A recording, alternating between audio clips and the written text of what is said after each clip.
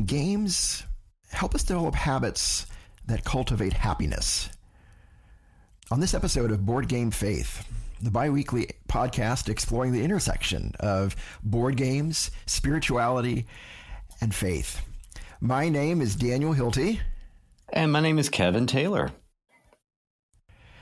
And we are so happy to welcome you to this time together. Thank you so much for tuning in and spending part of your day with us. Today, tuning in. There's a dated phrase.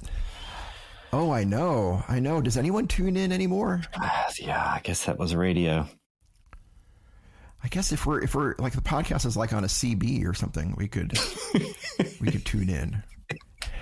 A CB based podcast. Oh, that's our niche, Kevin. That is our niche. I love it. And we could begin every episode by saying breaker, breaker. We could. It would just be a mobile. Yeah, it'd be a live YouTube stream. Something. Breaker, breaker. I don't know. Breaking. Why they say breaker, breaker? I don't know. Breaker.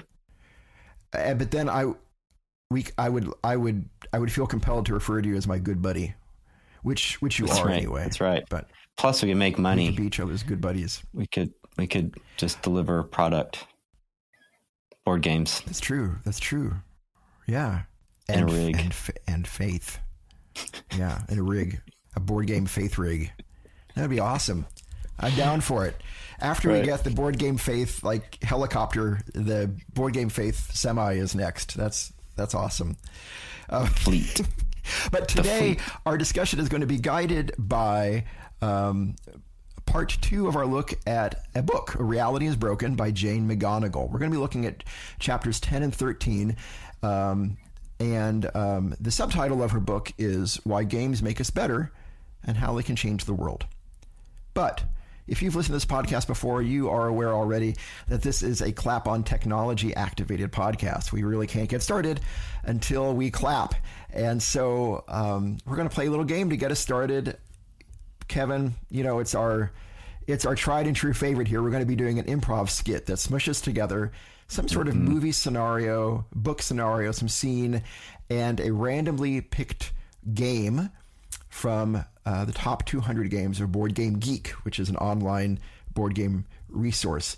And Kevin and I have touched bases already. Our scenario today is we are castaways on a deserted island, and the game. I know this feeling. Selected. It's all I've felt for 50 years.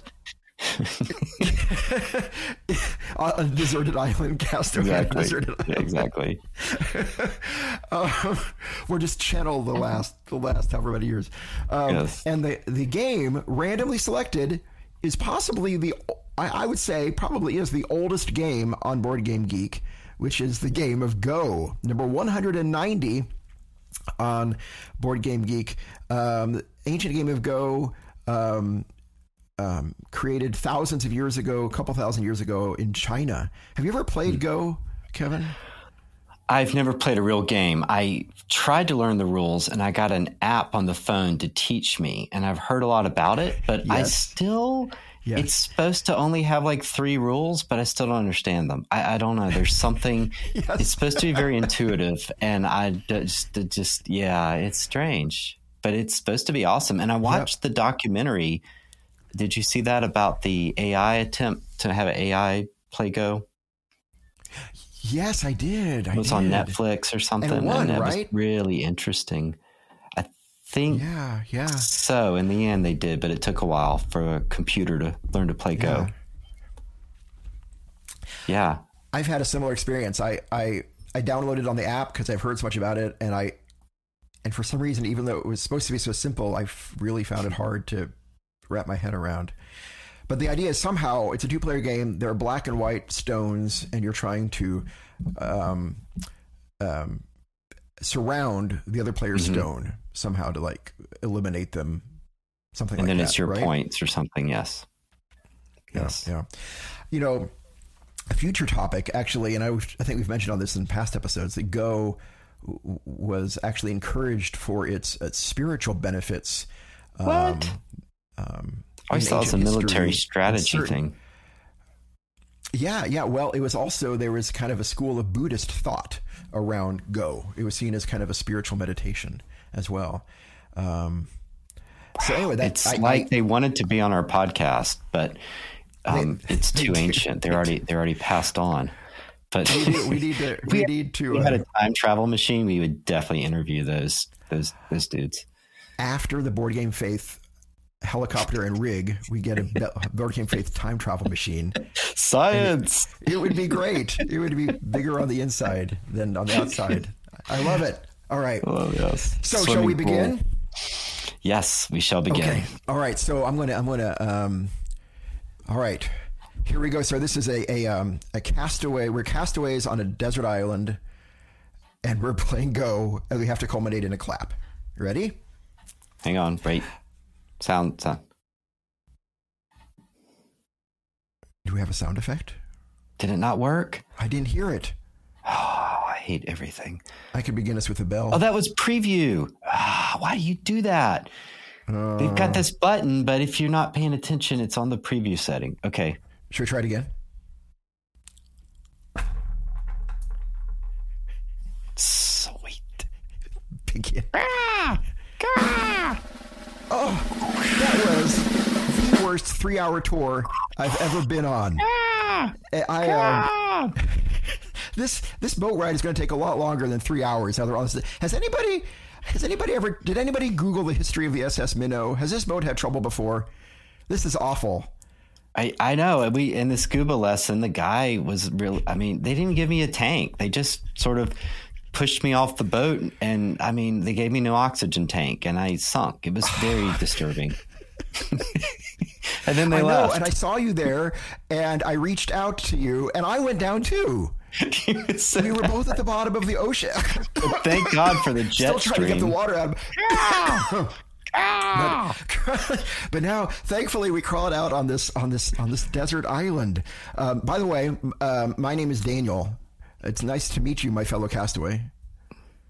My name is Lucius. Lucius, it's very nice to meet you. And I guess we're stuck here on this deserted island, thanks to the SS Minnow sinking. And I see no meat supplies, so we're gonna have to eat someone. Uh-oh. I don't know. Well, let's take a look around. Let's take a look. I don't know how to fairly decide who will be eaten on this deserted island. Oh, look over there. I see a hot dog stand. I think we're saved from needing to eat each other. And I'm not eating those hot dogs. It's staffed by seagulls, I think. So it's still deserted, but the birds without refrigeration. I'm not eating that. So we need a plan. Lucius. We need a plan. So first of all,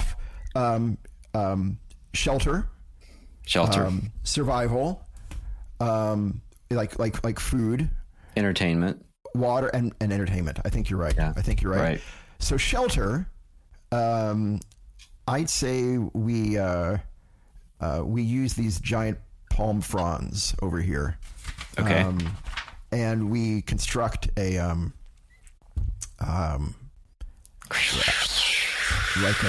Lucius immediately builds a little hut with them. I like it. And starts a nice fire, which then ignites the palm fronds. Oh no, put it out. Oh dear. So we got shelter. Now food. There's the seagull-owned non-refrigerated hot dog stand over there, so we're good. We're good for that as well. I'm not eating that. We could go fishing.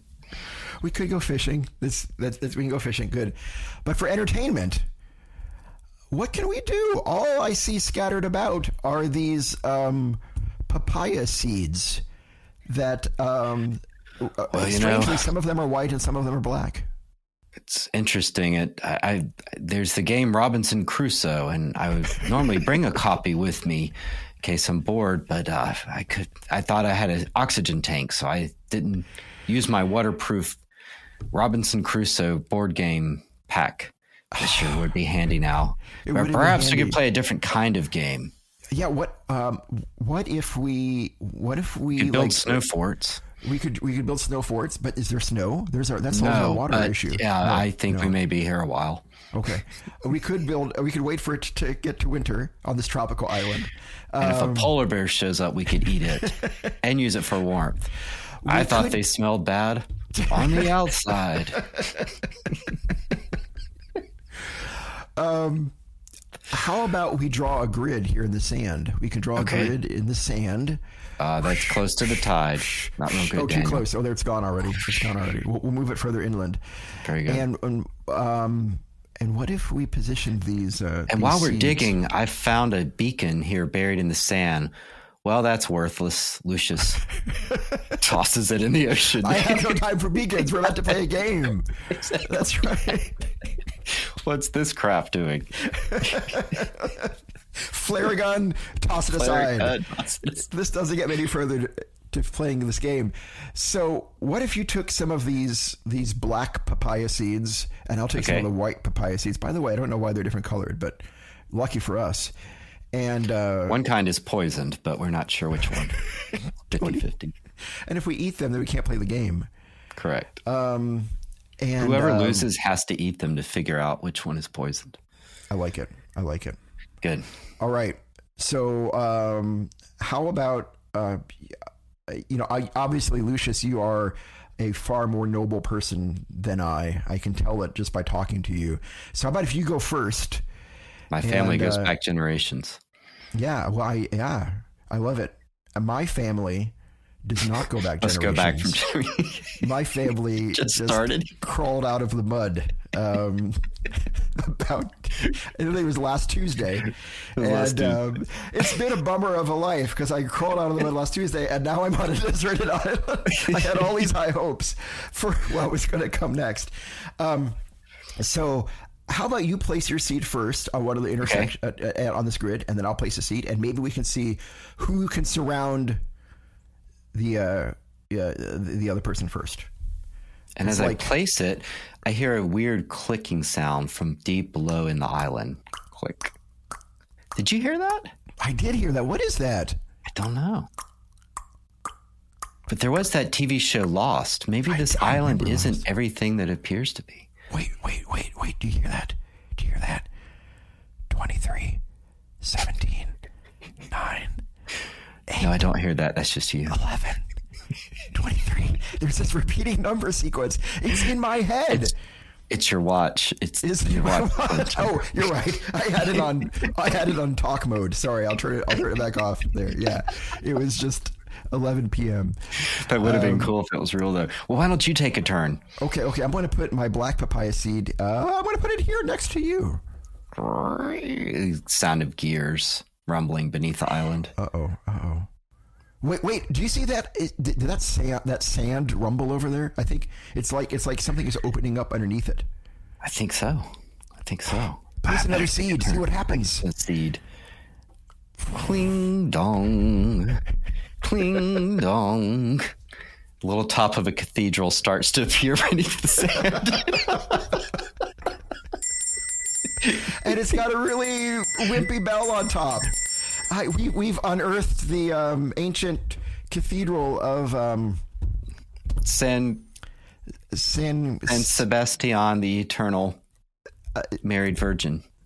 I like it. There's a little monk hanging there. He's very muddy but happy. He's sticking to the side.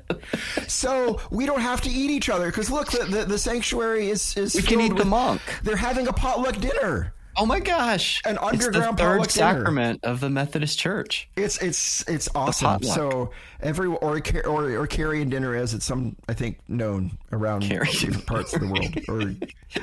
So we're going to eat. Well, we'll have to bring. What are we going to bring to the potluck? A chicken casserole, which I happen to have here in my back pocket. I forgot I had along. And it's still warm. It's a little salt waterish. It's a little muddy from the salt. Let me just rinse it out here. Just kind of squeeze it a little bit. Okay, there. It's good. Okay. All right. So now we're good. We don't have to eat each other, Yay! Kevin. We're so happy. I think maybe we should applaud. Yay! 1, 2, 3.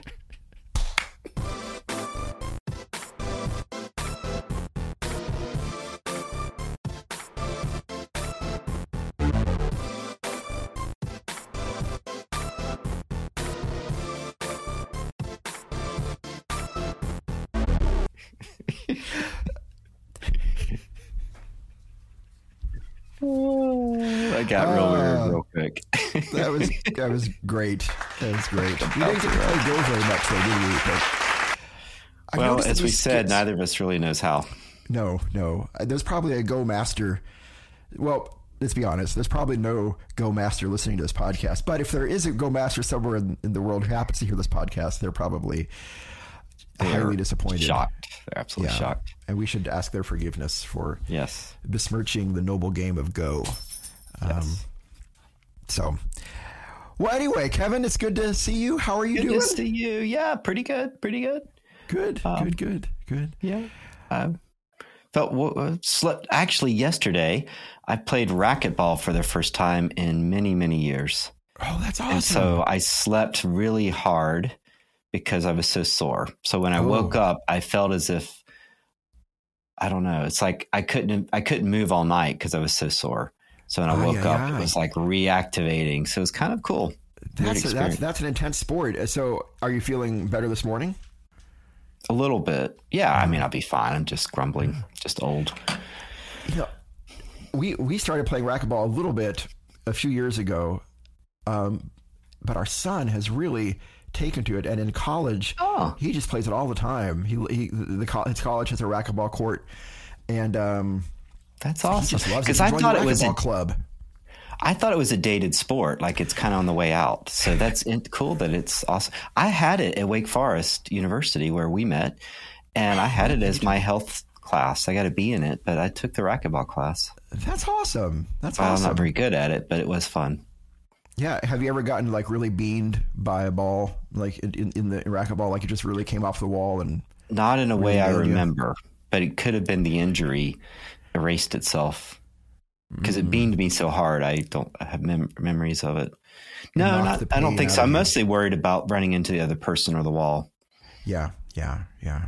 So there's some very interesting moments where you're trying to keep the eye on the ball, but you've also got to judge where you are in relation to the walls and where you're going to hit it. So as I thought about it later, because I'm a nerd and I'm thinking about it, like most games, say tennis or basketball, you keep your eye on the ball, but racquetball, you really can't. Yeah. Because you've got to be aware of walls and the other person and just sort of calculating. It's sort of like playing pool or billiards. Yeah. So you're having to look, or you're turning around because you're trying to get the ball turned back to that wall. Right. So it's a very surreal moment. Or into the wall. Yeah. Yeah. Because in tennis, I mean, you can run to hit it, and I guess you are having to calculate where the net is, but you don't have to worry about running into the wall. Yeah. My favorite thing about racquetball, and I mean, you probably know this about me already, is, I'm not very coordinated. I don't have a good sense of self on the space-time continuum, and I'm very awkward and clumsy. What I love about racquetball is there's no out of bounds. And I love that because, like, every other sport, I hit a ball, there's like a 50% chance it's going to go out of bounds. But it never goes, there's no out of bounds. So I love that about racquetball. It's good for those of us who tend to propel balls out of bounds frequently. So you can just get it to the wall and let it hit the ground. Right. You're good. Yeah. Well, that's awesome. I'm glad you got to play. Me too. Cool. Well, shall we start off with a opening our mailbag? I love our podcast that in order to begin, we have to begin, but we already began. So now we start beginning again. It's like three begins. Who begat? It's very biblical. Who begat shall begat. Begat. We've already begat this episode. It's like a very tedious podcast genealogy. It is. This beginning begat that beginning. This episode is sponsored by the Book of Numbers from the Bible. Yeah. I like it. Well, in the third generation of the beginning of this episode, let's open up our newsletter mailbag. We have a newsletter here at Board Game Faith, and if you're interested in subscribing, we'd love to have you join us. It happens every other week. It alternates with the podcast episode being dropped, as the cool folks say. And we try to highlight a newsletter subscriber. You can subscribe, by the way, by going to our link tree. And this week we're highlighting Keith. So Keith, we appreciate you listening so much. Keith is in Missouri. Woo for Missouri. I'm in Missouri as well. Home stater. What's that? Home Stater from Home State. Your home state. We asked Keith, what do you do? He says he's a pastor. So I got to be full disclosure. I know Keith, but I'm really grateful he listens. So he also is a pastor in Missouri, as I am.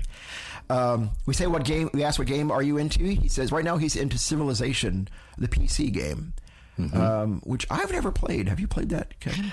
No, I might have tried it 20, 30 years ago, right? Or some version. I get kind of the vague idea. And there is a board game version of it that's supposed to be pretty good, right? Yeah, and it's Sid Meier's too, isn't it? Yeah. Cool. So Keith, if you've never tried it, I guess there's a board game version out there too. But it's awesome. We're playing it on the PC. We ask our subscribers, what are you awesome at? Keith says he's awesome at baking, and I will attest to that. I've had some of Keith's baking. It's really good. And trying new things. And then what sort of baking? Like breads, pizzas? I think it was bread is what I had. Bread's hard. Yeah. Keith's a very talented, a multi-talented guy. He's kind of a Renaissance person, which is awesome.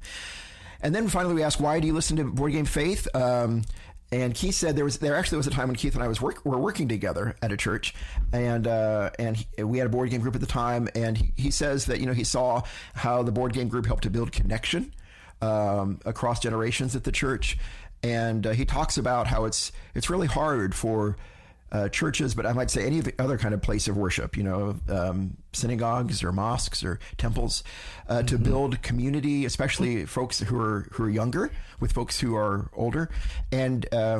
And he saw that games were really good at doing that and turning that around. So that's why he's listening to Board Game Faith. So Keith, thank you so much for listening. We're really grateful. Thank you. Yeah. And we invite others to subscribe and fill that little questionnaire out. And Daniel, full disclosure, with that data, we do what? We sell it to Google or Facebook, or we monetize it somehow? We do sell it to Google. Yeah. And then we use the dark web to find out your credit card numbers. Yes, we've DNA sequenced you already, Keith. So you need to have that mole looked at. I just want you to know there's that. There's an evil doppelganger of Keith going about right now who only serves Board Game Faith. He's the Gollum. Yes.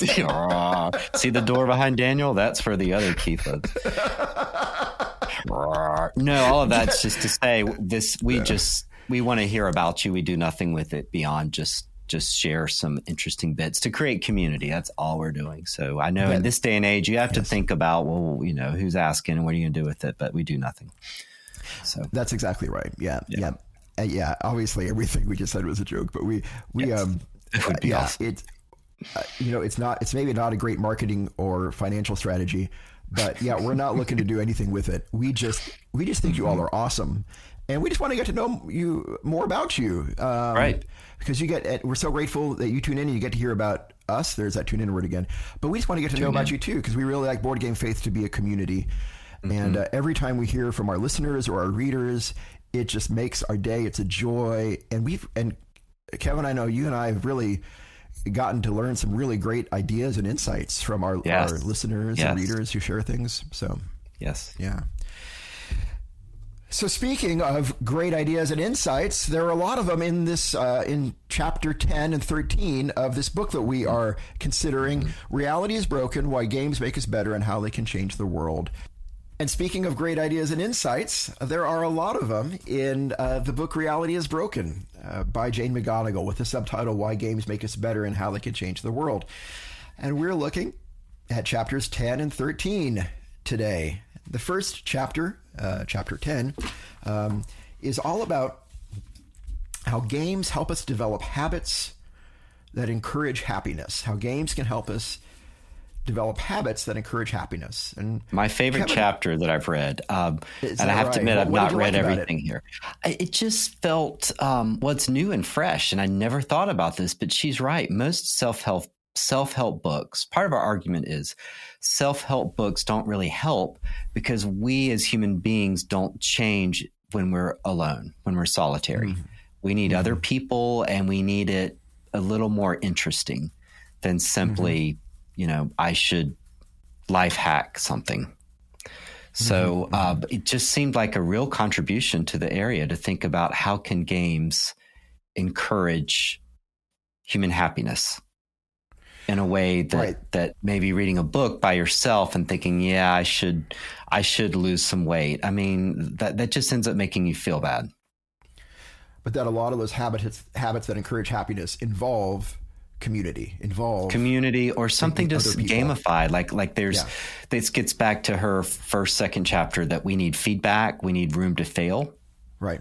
I'll give you a real life example. I, like many people, struggle with sleep. And one of the worst things you can tell someone is that, well, you should get 8 hours of sleep. Because the minute you tell them that and they don't, they're like, oh gosh, I'm going to have a bad day. I didn't get 8 hours of sleep. Well, guess what? People vary all the time, and you may just wake up early one day, and instead of thinking, well, now this day's ruined because I only got 6 hours of sleep, it's like, it's such an arbitrary thing. Yeah. So telling someone that is just not very helpful, but thinking of ways to socialize or gamify ways to make us happier it just works for us. Yeah. What are your thoughts? That's a great insight. Yeah. Sleep's a great example of that too. I've sidebar related to our topic. I have found one thing that helps me to go to sleep if I have trouble. If it's a day when I've learned a new game, to try to review the instruction manual in my head as I'm going to bed. Really? And it kind of helps me drift off to sleep. Now, I try to reconstruct the rules. Now that is interesting. My issue is when I learn a new game and I'm excited about it, I will dream about it. Oh, interesting. Because I think it's so much in my front-loaded RAM brain, that then it's like I'll wake up having dreamed that I was trying to play it or something. So it more haunts me, and it's not always a fun thing. Yeah, because like in the game, I'm trying to finish the game, but I can't finish the game, or it's this weird dream moments. Yeah.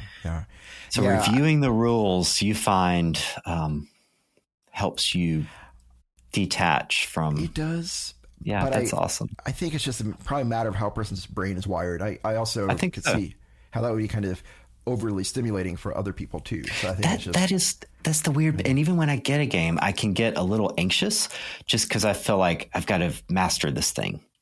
So it is kind of a brain wiring. Like, it's stupid. It's just a game. Like, don't worry about it. But it's like I've got to fix it somehow. Yeah. And that's just a wiring fault somewhere. Well, no, not necessarily a fault. It's like in the sense that I don't think it's not healthy or helpful.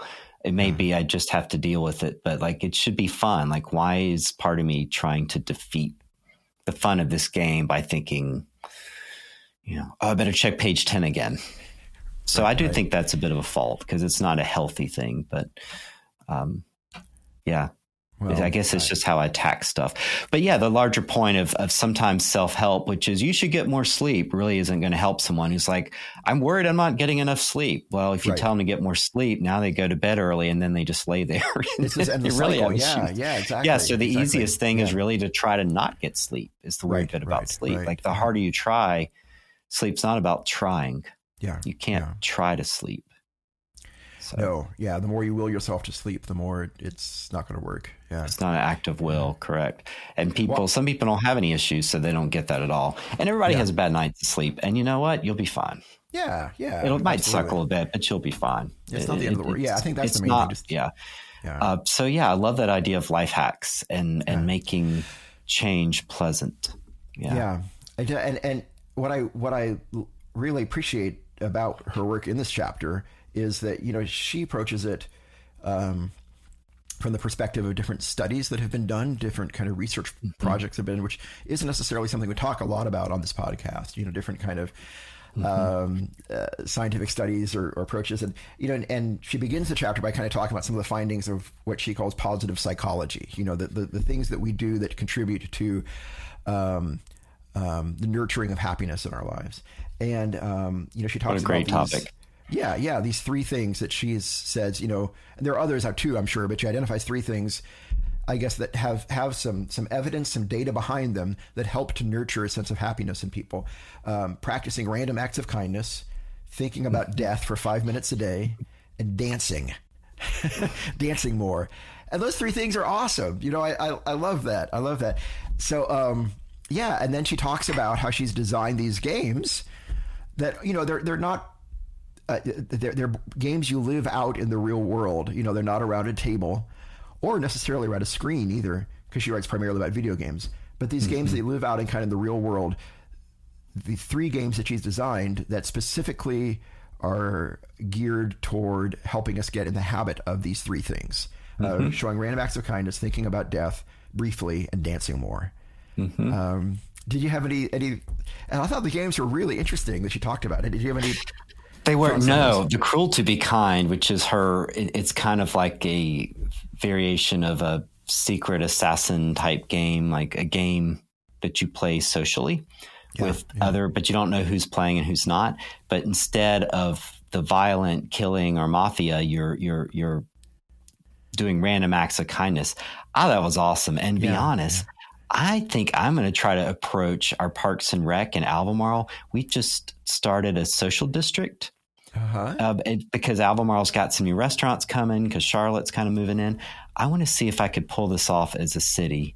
I'm going to try it. She's inspired me. I think we get enough people on a Friday night to do this. I just think that would be awesome. And everyone's going to love it once they understand what it is. Local paper, like there's no loss here except for just planning it. Yeah. If that happens, tell us about it, please. And if we ever as a guest, we could talk to her about it. Stream. Yeah. So I loved that one. And then the Tombstone one was so strange, but she's so right. Wasn't that great? It was. Yeah. And she managed to make the ancient philosophers who talked about philosophy is the practice of death. They made it sound more, I don't know, less creepy and more real that we do die. And we're so distanced from that because of funeral homes and modern practices. And we don't want to talk about these things. But the weird bit is, as she says, graveyards want people that own graveyards want you to visit them. Yeah. Because otherwise they're abandoned, and we should care for the dead. You get the Mexican Day of the Dead and that sort of idea of connecting with the past. And graveyards are just places of memorial, and those are nothing wrong with that. Yeah. And there's nothing wrong with going and learning about people and reading the tombstones. And like here, seeing the older ones where there's so many infant graves, and you realize how many children used to die of diseases. Just for our listeners, maybe who haven't read the book, the game that she designed to get us to think about death, it was called Tombstone Hold'em, and it's basically a very physical playing of poker in a cemetery, a graveyard, like Kevin was saying that. And the cards were the tombstones, and the shape of the tombstone determined its suit, and the dates on the tombstone determined its value. And you had a partner, and you had to physically touch your partner and 2 tombstones to make kind of what you're playing in this game of a Texas Hold'em, but it's play with tombstones. And so it was this kind of fun way, but you're in the presence of death. You're thinking about death.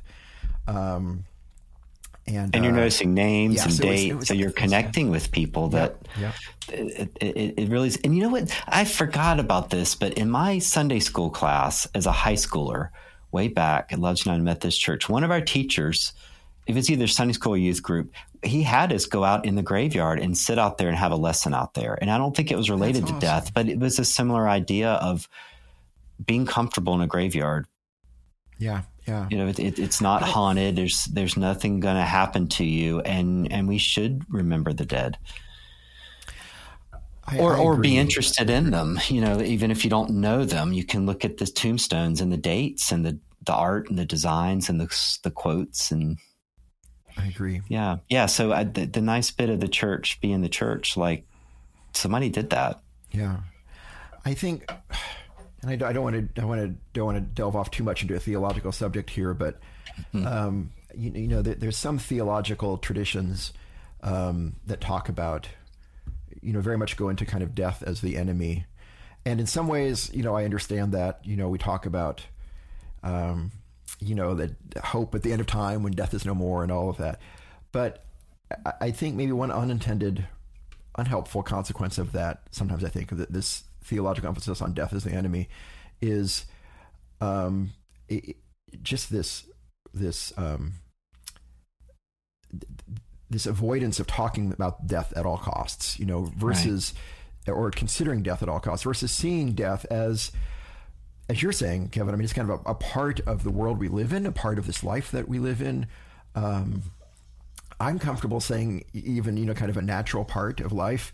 I think there are some theological circles that would not say that, but I think you're right. I think it causes us, I think it helps us to live a life with less anxiety and fear if we approach the death that way. And a sense of life time being precious. Because this is something Steve Jobs talked from Apple Computers, who practiced some form of Buddhism. I don't know how much he or held to it. I don't know how much he practiced it, but even in the midst of his own diagnosis, he said that death was a great element of life because it gave the opportunity for something new. Yeah, and it made life precious. And that's a little creepy. Yeah, and you're right that there's some disturbing elements to that, but there's some truth too. Like if life would be very boring and the world would be very crowded if it wasn't for death. And death can be awful, but it also means new life as well for future generations and new opportunities. There is no resurrection or new life or whatever without a kind of dying first. Yeah. And it does make life sweet and precious, knowing that it will not persist. So angels must be very bored because I guess they can't die. They're just like, oh God. Go. Because if they're all Go masters and they get practice to play Go, they could just play it for centuries, you know. Great. Otherwise they're just like, oh, another sunset. Boring. I've seen 8,000 million of them. Another Mozart concerto. So they should have heard the other guy. Unfortunately, he wasn't published. He was better, but stupid humans. You know, but what you were getting at there at the end, I think, is what I found especially interesting about this chapter was how much faith traditions have arrived at the same conclusion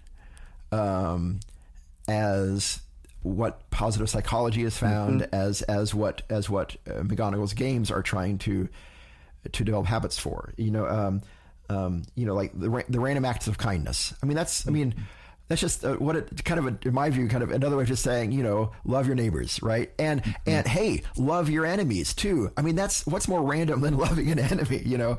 Or this I think loving an enemy is harder because a random stranger I can be nice to because it costs me very little. Right. But somebody, I mean, it takes a little effort and energy, but the interaction's over. Yep. But someone you don't like is much harder. Yep. Because you have reasons to not do that. Yeah. That's true. Yeah. I think we also see it kind of, you know, just in the really ancient strong traditions of hospitality, you know, in the ancient world of modern time, especially we see in Islam and just other faiths, thinking about death. You know, we've talked before that, you know, that's such a big tradition.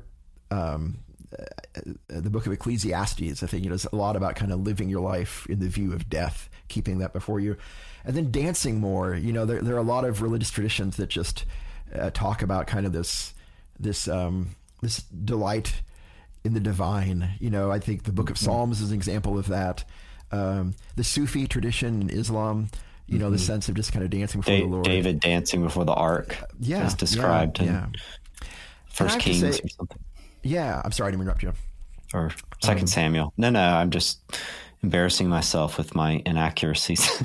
Well, where's a Baptist when you need them? I can't remember the citation either, but I know, yes, David dancing before the Lord. Yeah. Yes.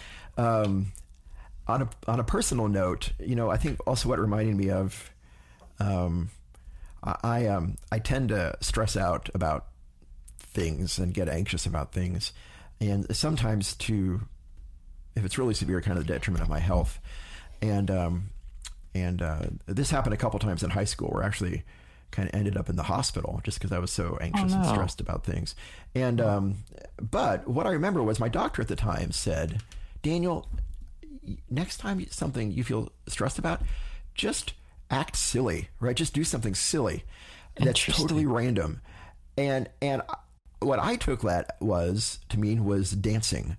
And kind of from that moment on, just this random dancing has been kind of this big part of my life. And it's kind of and our family does it now. We just kind of randomly break into, you know, random dance fests at the around the house, and she's right. You know, I just feel so much happier just after some random dancing. I should have listened to iCarly, you know, all along. Right. iCarly.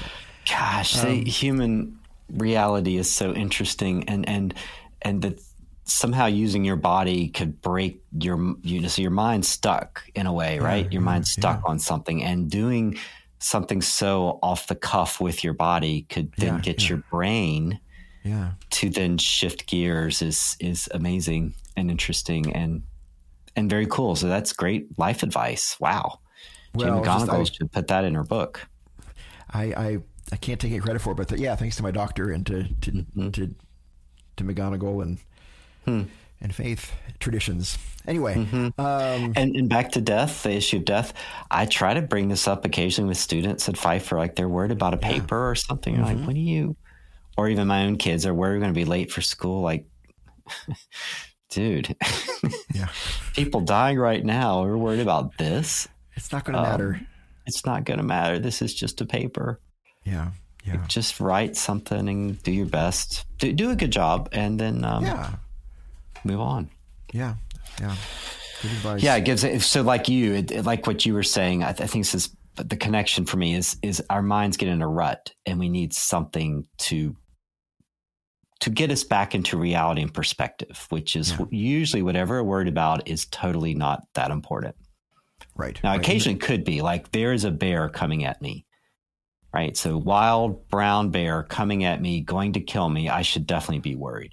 Right. But that's never happened. So most of my other worries were just stupid. Yeah. Such as being late for something. So a year from now, 10 years from now, what's it going to right. matter? And so the cemetery reminds you of that. Like, how much did those people stress over things that now in the scope of time, through the sands of time. Yeah. Maybe that's part of what we like about board games too. That can get epic like that. Like it has that epic feel. You know, like a D&D type casting for 2,000 years. Yeah, I mean, and the Bible will do that as well.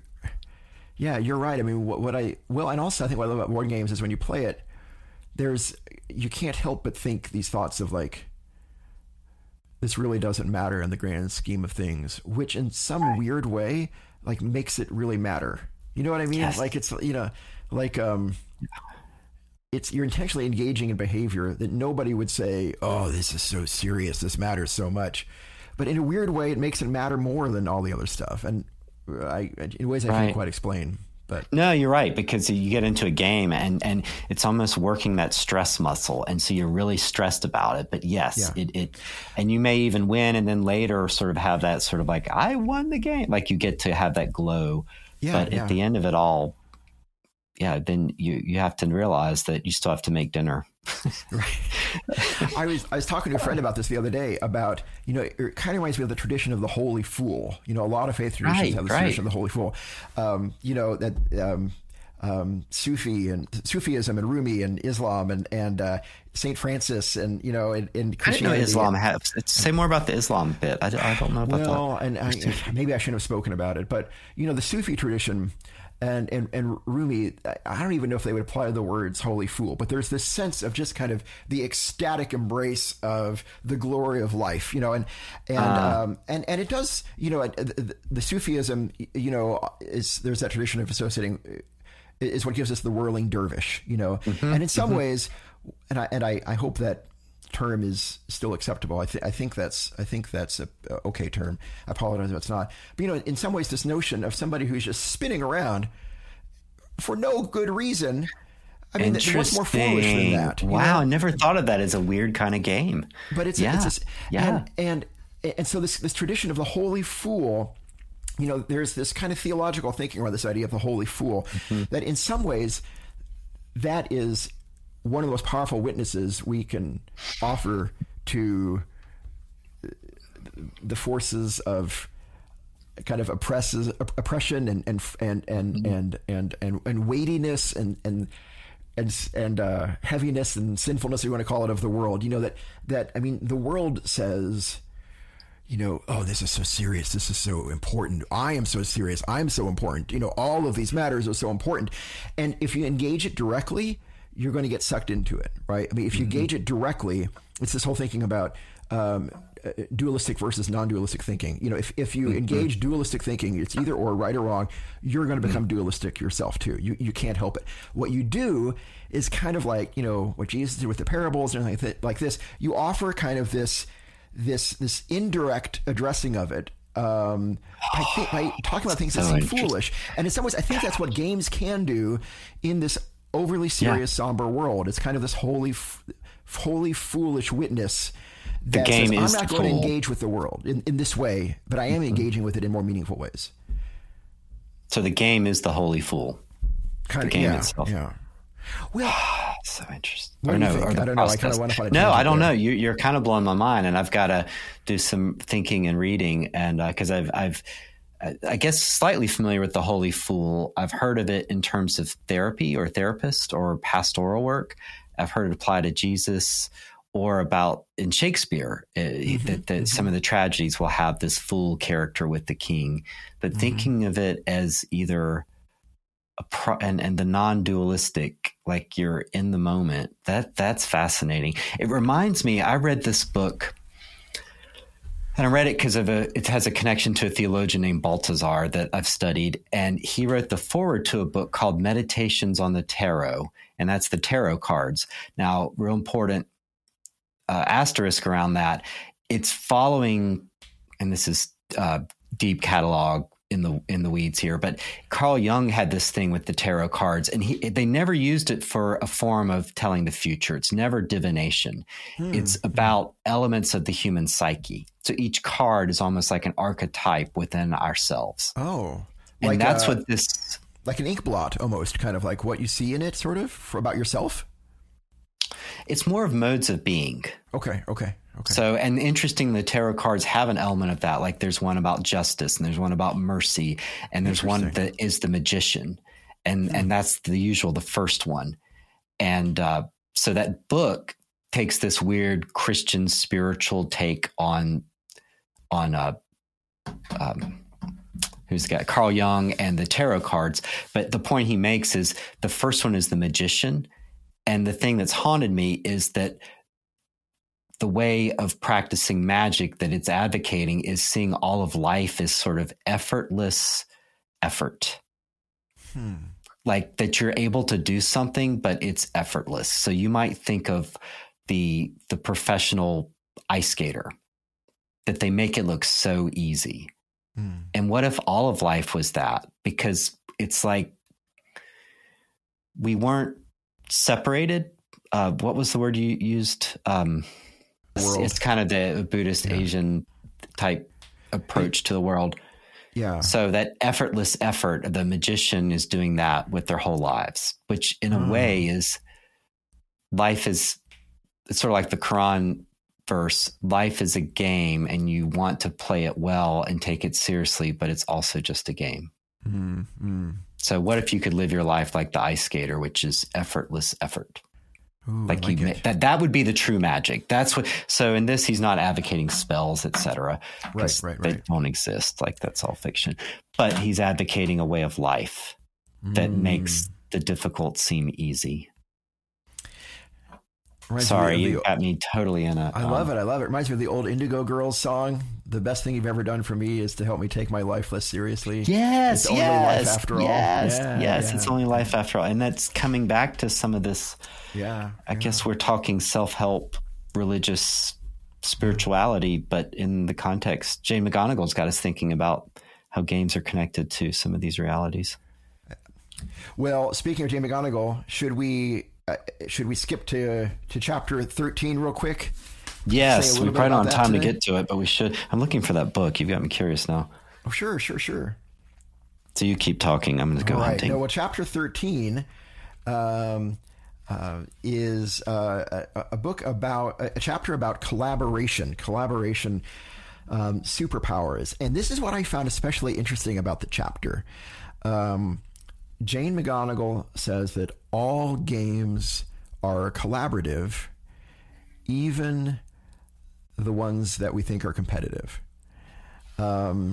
and I found that fascinating. You know, this idea that being a part of a competitive game means that all of the players have to have this collaborative sense ahead of time that, hey, we want to play a game together. Hey, we want to agree to the rules together.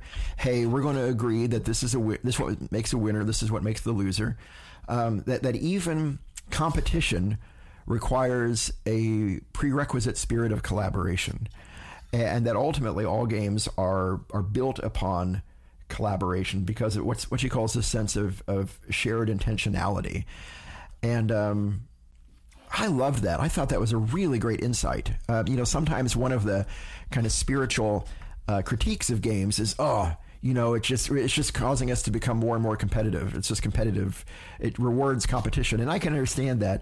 But I think she offers a helpful corrective in this idea that even the competitive games are built upon a foundation of cooperation. You know, in other words, if a person agrees to be a part of a game and to play a game and to abide by its rules, they're already agreeing to a certain set of rules with you, versus someone who says, "I'm not playing that game." You know, mm-hmm. I'm not going to be bound by these rules, and walks away. You know, I don't know. I found that a really great insight, that all games are ultimately cooperative. And then she talks about that, for example, in the rise of cooperative video games. Again, McGonigal is especially focused on video games, but also on video games that have cooperative content. I think about things like Minecraft, right, where people can upload mm-hmm. different Minecraft creations. I thought she would mention that, and she didn't, but I thought of that as well. She mentioned Minecraft might have come to the fore after this book. I'm not sure, but yeah. And the classic board game is Pandemic. For a lot of people, I think there were co-op games before that, but that was the one that continues to break the Board Game Geek records and people commenting. Yeah. Were you able to find the book that you were looking for, Kevin? I did. Tell us about the book that you found.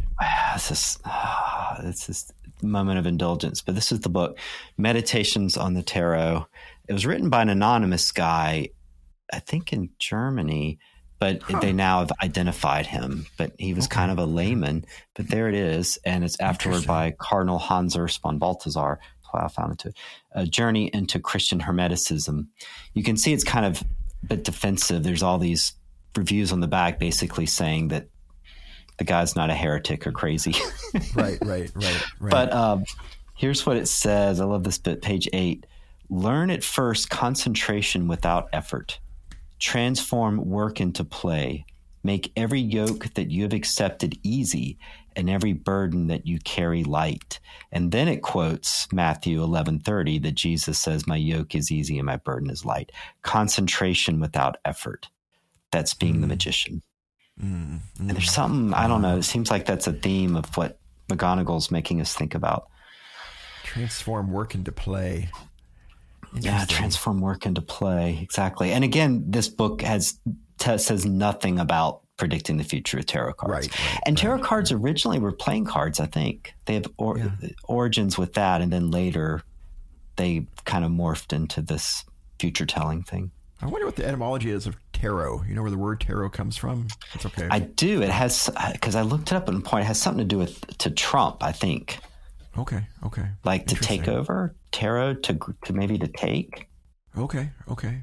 Interesting. I'm probably wrong. Maybe a future Board Game Faith episode topic.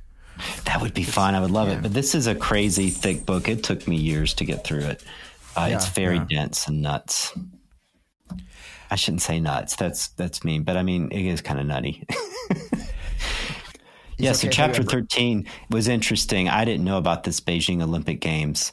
It was interesting, but I guess I wonder if it's a little dated at this point. Yeah, though I did. For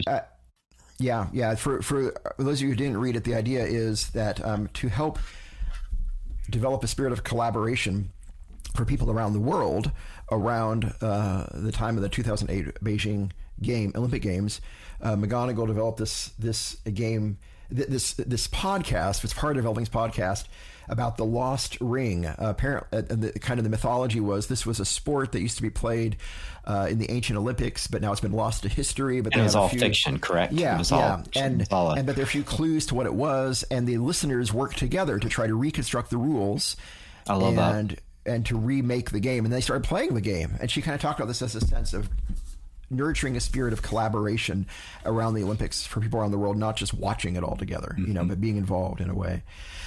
What I found interesting about it was she said it used an example of a technique called the chaotic story, which is, where you take a story and you break it up into 1,000 pieces, she said, and then people try to reconstruct the story from the 1,000 pieces.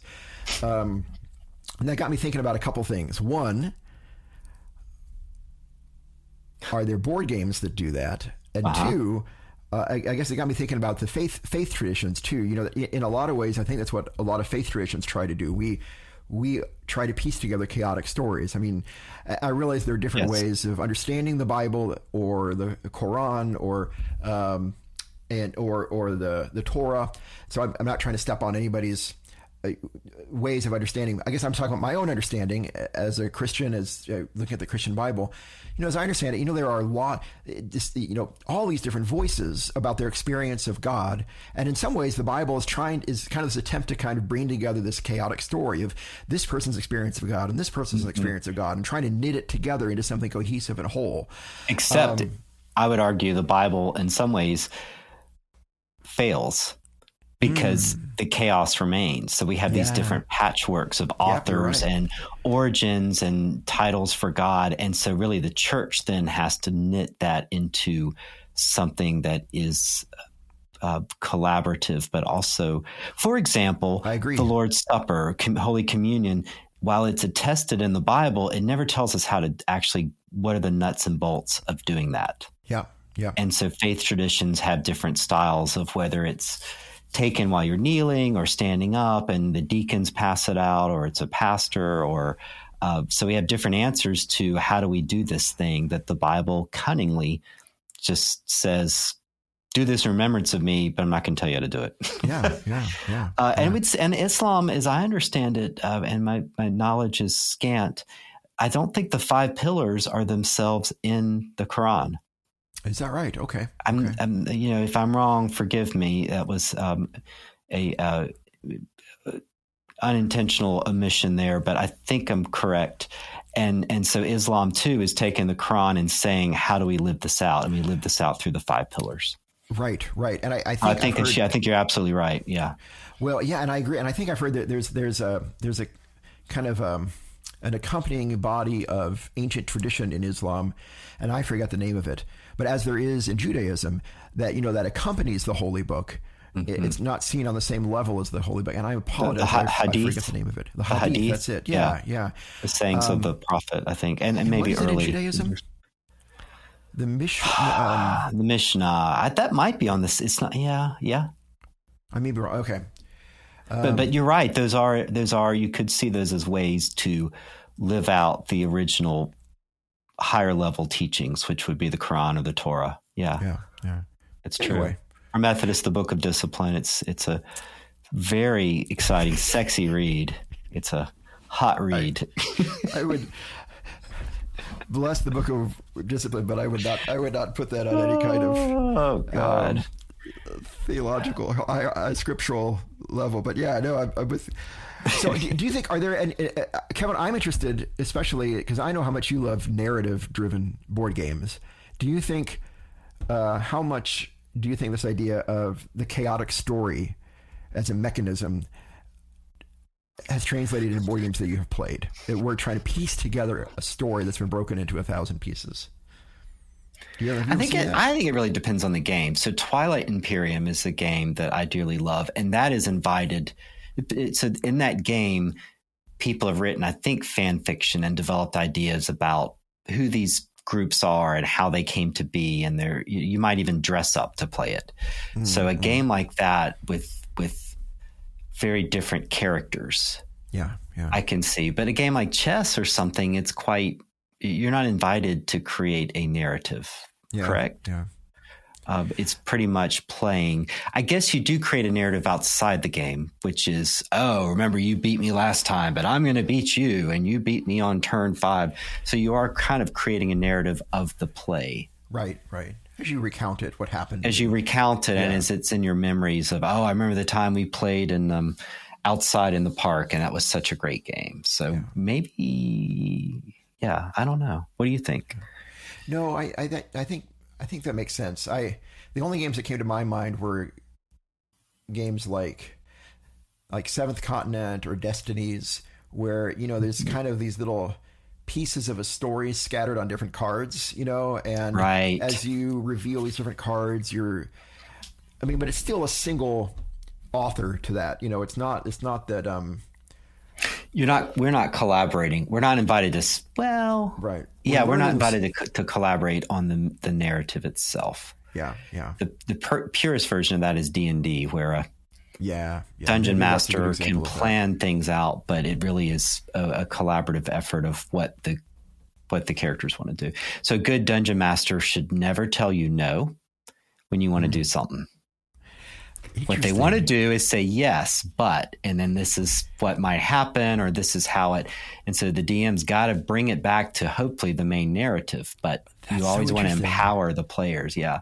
So if you go in and say, well, you can't do that. Well, that's not any fun. So if a player wants to climb the tree and set the top on fire, then you figure out a way to roll for it. Yeah. That's so interesting.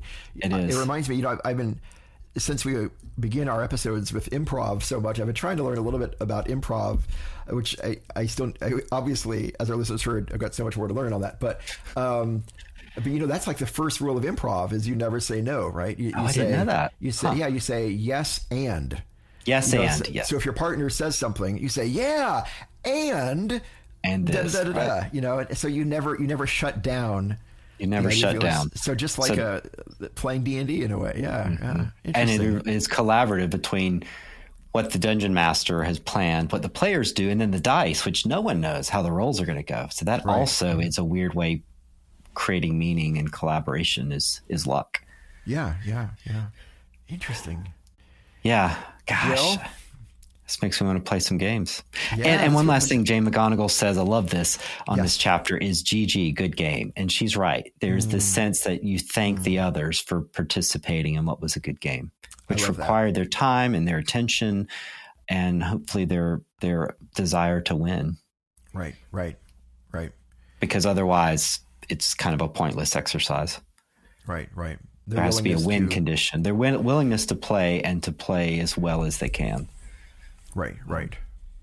To collaborate in this gaming endeavor, to be a part of it, whether they won or lost. Yeah, I love that. GG. Well, GG. Kevin, GP, GG. Good podcast. Man, BAY, back at you. Bay.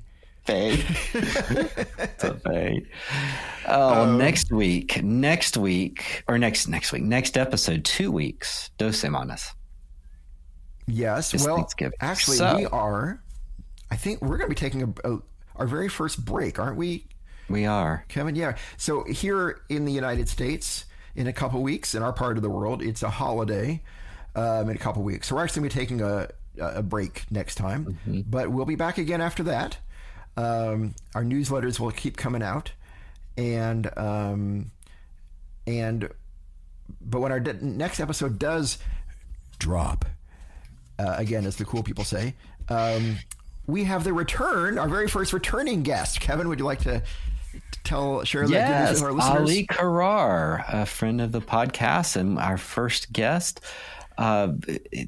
We'll talk a bit about we'll follow up on some other things we discussed, and we're going to discuss representation in games, but also the interesting topic of how Islam views Jesus, because that's sort of a touchstone between two of the world's great religions and two Abrahamic religions, because Islam has a place for Jesus, but it's different than the Christian point of view. And that'll be an interesting conversation to hear and learn and discuss. So I know some of it, but I've never discussed it with a Muslim. And so that will be interesting. So Ali Karar is a practicing Muslim from Pakistan, right? But lives in the Kingdom of Saudi Arabia. Yeah.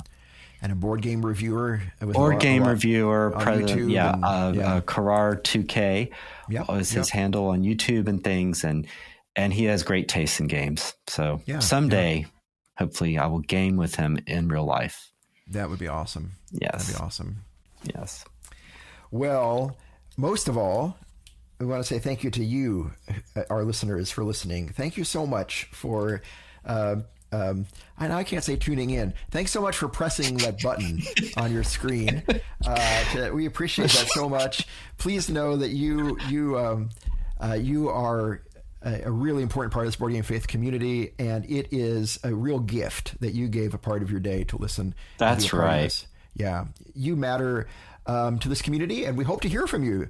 Kevin, let us know what you're playing. Yeah, let us know what you're playing and what you're thinking about the episode, the material, or if you've read Kate McGonigal, reach out to us so that our lives we get some nice feedback. So you can contact us through email, which is info@boardgamefaith.com, or Instagram, BoardGameFaith, or Patreon. You can throw us a couple of bucks as a hat tip to us, and that's Board Game Faith.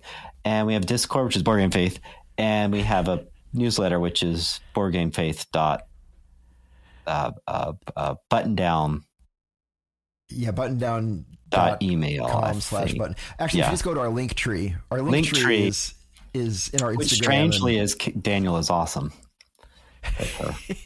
What? Who changed it? Lies. No. However you connect with us, we'd love to hear from you, and we thank you so much for making us a part of your day. Yes, that's right. Take care, everybody. Good game, Kevin. Good game. GP. Okay.